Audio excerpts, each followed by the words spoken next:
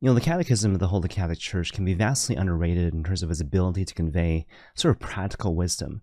And one particular point of wisdom, which I've always found to be particularly compelling, is this notion of sources of morality, right? So whether we're talking about intention, object, or circumstances. And without going a whole lot of detail, the underlying point is that in order for a moral action to be good, the whole thing has to be good. And so the thing you're trying to achieve has to be good, but also your underlying intention has to be good. And what this means, practically speaking, is that the thing that you're doing might be good in and of itself. So it's not intrinsically evil, but at the same time, if it's done for the wrong reason or less than a perfect reason, then it takes away from the overall goodness of that act. And it just so happens that one of the very best ways to expound upon this particular point is to openly reflect on one of Jesus' most overlooked parables, the parable of the master and his servant, which you can only find in the Gospel of Luke, chapter 17.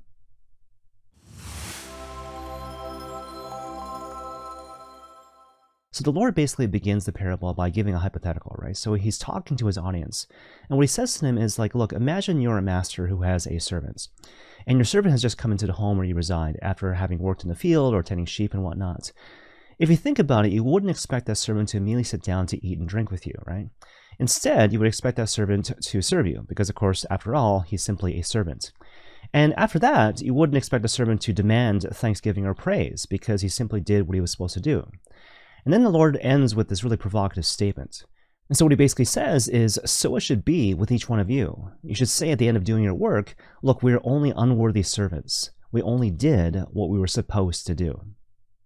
Okay, now on the face of it, it's understandable that if you first hear that parable, especially that last statement, you might be kind of thrown off, right? Because, yeah, on the face of it, it seems kind of unnerving.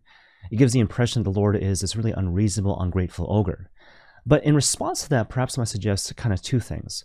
First of all, whenever you look at any parable of Christ, even though it's true that certain characters obviously are meant to represent God the Father, like the master, the landlord of the vineyard, for example, it's never a one-to-one thing, right? So the way that the master or the owner of the vineyard is described in any particular parable is not exactly what God the Father is actually like.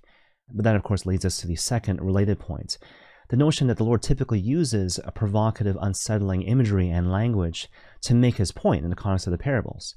And so in the context of this particular parable, the parable again of the master and his servants, what's the point that's being conveyed?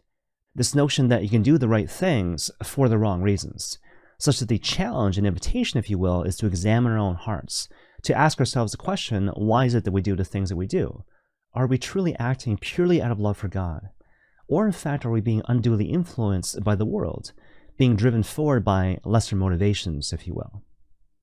To further illustrate this point, I want to cite the writings of St. Bernard of Clairvaux, who describes the typical ways in which we tend to relate to God the Father using three really striking images: the kiss of the feet, the kiss of the hands, and the kiss of the mouth. And so with regards to this image of the kiss of the feet, basically this is the type of relationship you would find typically between a master and a slave, right? Where the slave obeys the master, but he's motivated by lesser motivations, particularly by fear, right? Fear of a harsh word, fear of physical punishment, fear of even being sold. Now, in contrast, think about the kiss of the hand.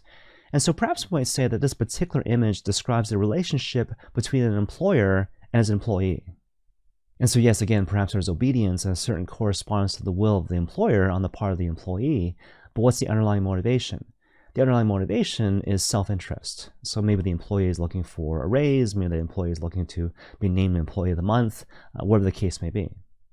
And so again, here's an example of something which seems to be good on the surface, but it's another example of a good action being done from a somewhat less than perfect motivation.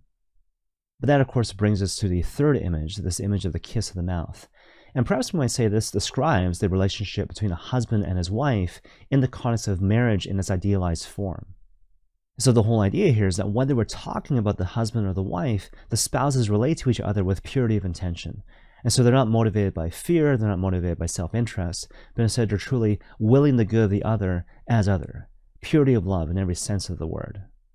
And of course, the takeaway message, if you pull all these different images together, is to basically suggest that even though there might be many times where we truly believe in our hearts that we're acting in right relationship with God, truly acting purely out of love for Him as opposed to some sort of competing motivation, the reality is probably something else. Probably we're being tainted in terms of our underlying motivations, which are more of the world than of the Lord. And so to use a really easy example, think about how we typically learn and grow in the context of the moral life. And so, for example, when you're a kid, perhaps you don't understand right away that your deepest desires actually correspond with the desires that God has for your life. And maybe on top of that, you don't understand that the commandments are inherently good. Like they're not arbitrary rules kind of imposed to you from on high. And in the absence of clarity with regards to those two different points, what are we left with in terms of our understanding of the moral life? Fear of the stick, right? Fear of punishment, fear of reprisal. Like I only do the good thing, not because I recognize that it's good, but rather because I'm afraid of my parents. Mommy or daddy might get mad at me, or God might be upset, or God might send me to hell. And of course, at the end of the day, what is this but the kiss of the feet? Or to think about a slightly different example, think about the dispensation from the Sunday obligation. And so obviously during this recent time of pandemic, especially during the first couple of lockdowns, various dioceses throughout the world issued this dispensation from the Sunday obligation. And so therefore, during these times of dispensation, there wasn't this absolute obligation to attend Mass on Sundays, especially if you had a pre-existing health condition, or you were part of a vulnerable segment of the population, or you were simply afraid of the ongoing pandemic. But you see, what's interesting is that even though the dispensation was eventually lifted, as we all know, at the same time, a lot of people didn't come back to Mass. Now, obviously, that could be for a whole variety of reasons, right? It could be because of, a deeply ingrained habit of not going to Mass. It could be because of simply ongoing fear of the pandemic. In any case, the thing I want to impress upon you is that this particular societal phenomenon has revealed to us in a certain sense, in retrospect, that the main reason why a lot of people went to Sunday Mass before the pandemic was not because necessarily they loved the Eucharist, and it wasn't because they saw inherent value in Sunday worship, but rather because of duty and obligation and perhaps even fear. Like I go to Mass because I'm commanded to go, because I'm commanded to keep holy the Sabbath day, and maybe on top of that, I go because otherwise I'm afraid of going to hell. And again, what is that but the kiss of the feet, and at most, the kiss of the hand? But that, of course, brings us to the final image, the kiss of the mouth, right? Which in turn forces us to ask this really important question. What do we think God is asking of us in terms of our particular relationship with Him? Well, in response to that particular question, Bishop Robert Barron actually has a really interesting response. So basically what he says or suggests is that what God wants from us is growth. What He wants from us is progression. And so perhaps we begin on the level of repentance, repenting of our sins, making a firm amendment in our heart to go the way of conversion. And what is that but the kiss of the feet? But again, the whole idea here is to not stop there, but instead to continue to grow and progress until we reach the stage of discipleship, with this firm corresponding resolution to become another Christ in this world. And what do we find in this but in a certain sense, the kiss of the hand? But that of course brings us to the third and final stage, which again is the kiss of the mouth.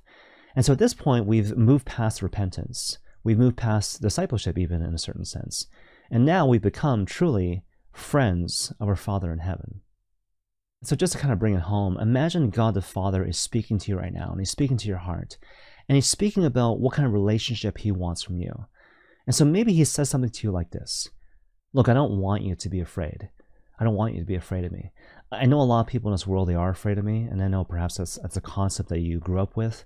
But in reality, I don't really want you to be afraid of me. And on top of that, I don't want you to be self-seeking. I don't want you to be selfish. I don't want you to relate to me or to kind of do the things that I want you to do or do good deeds simply because you want some sort of external reward, whether it's like the promise of heaven in the future or even spiritual consolations in the context of prayer. Instead, I want you to do the right thing. I want you to do my will simply because it's the right thing to do, quite apart from what you feel, and again, quite apart from any sort of external reward. Because at the end of the day, what do I want from you? I want you to be with me. I want you to trust me. I want you to love me, for real, right? Love the Lord your God with all your heart, all your soul, all your strength, and all your mind. And when you do that, my joy will be in you, and your joy will be complete. And may God bless you all.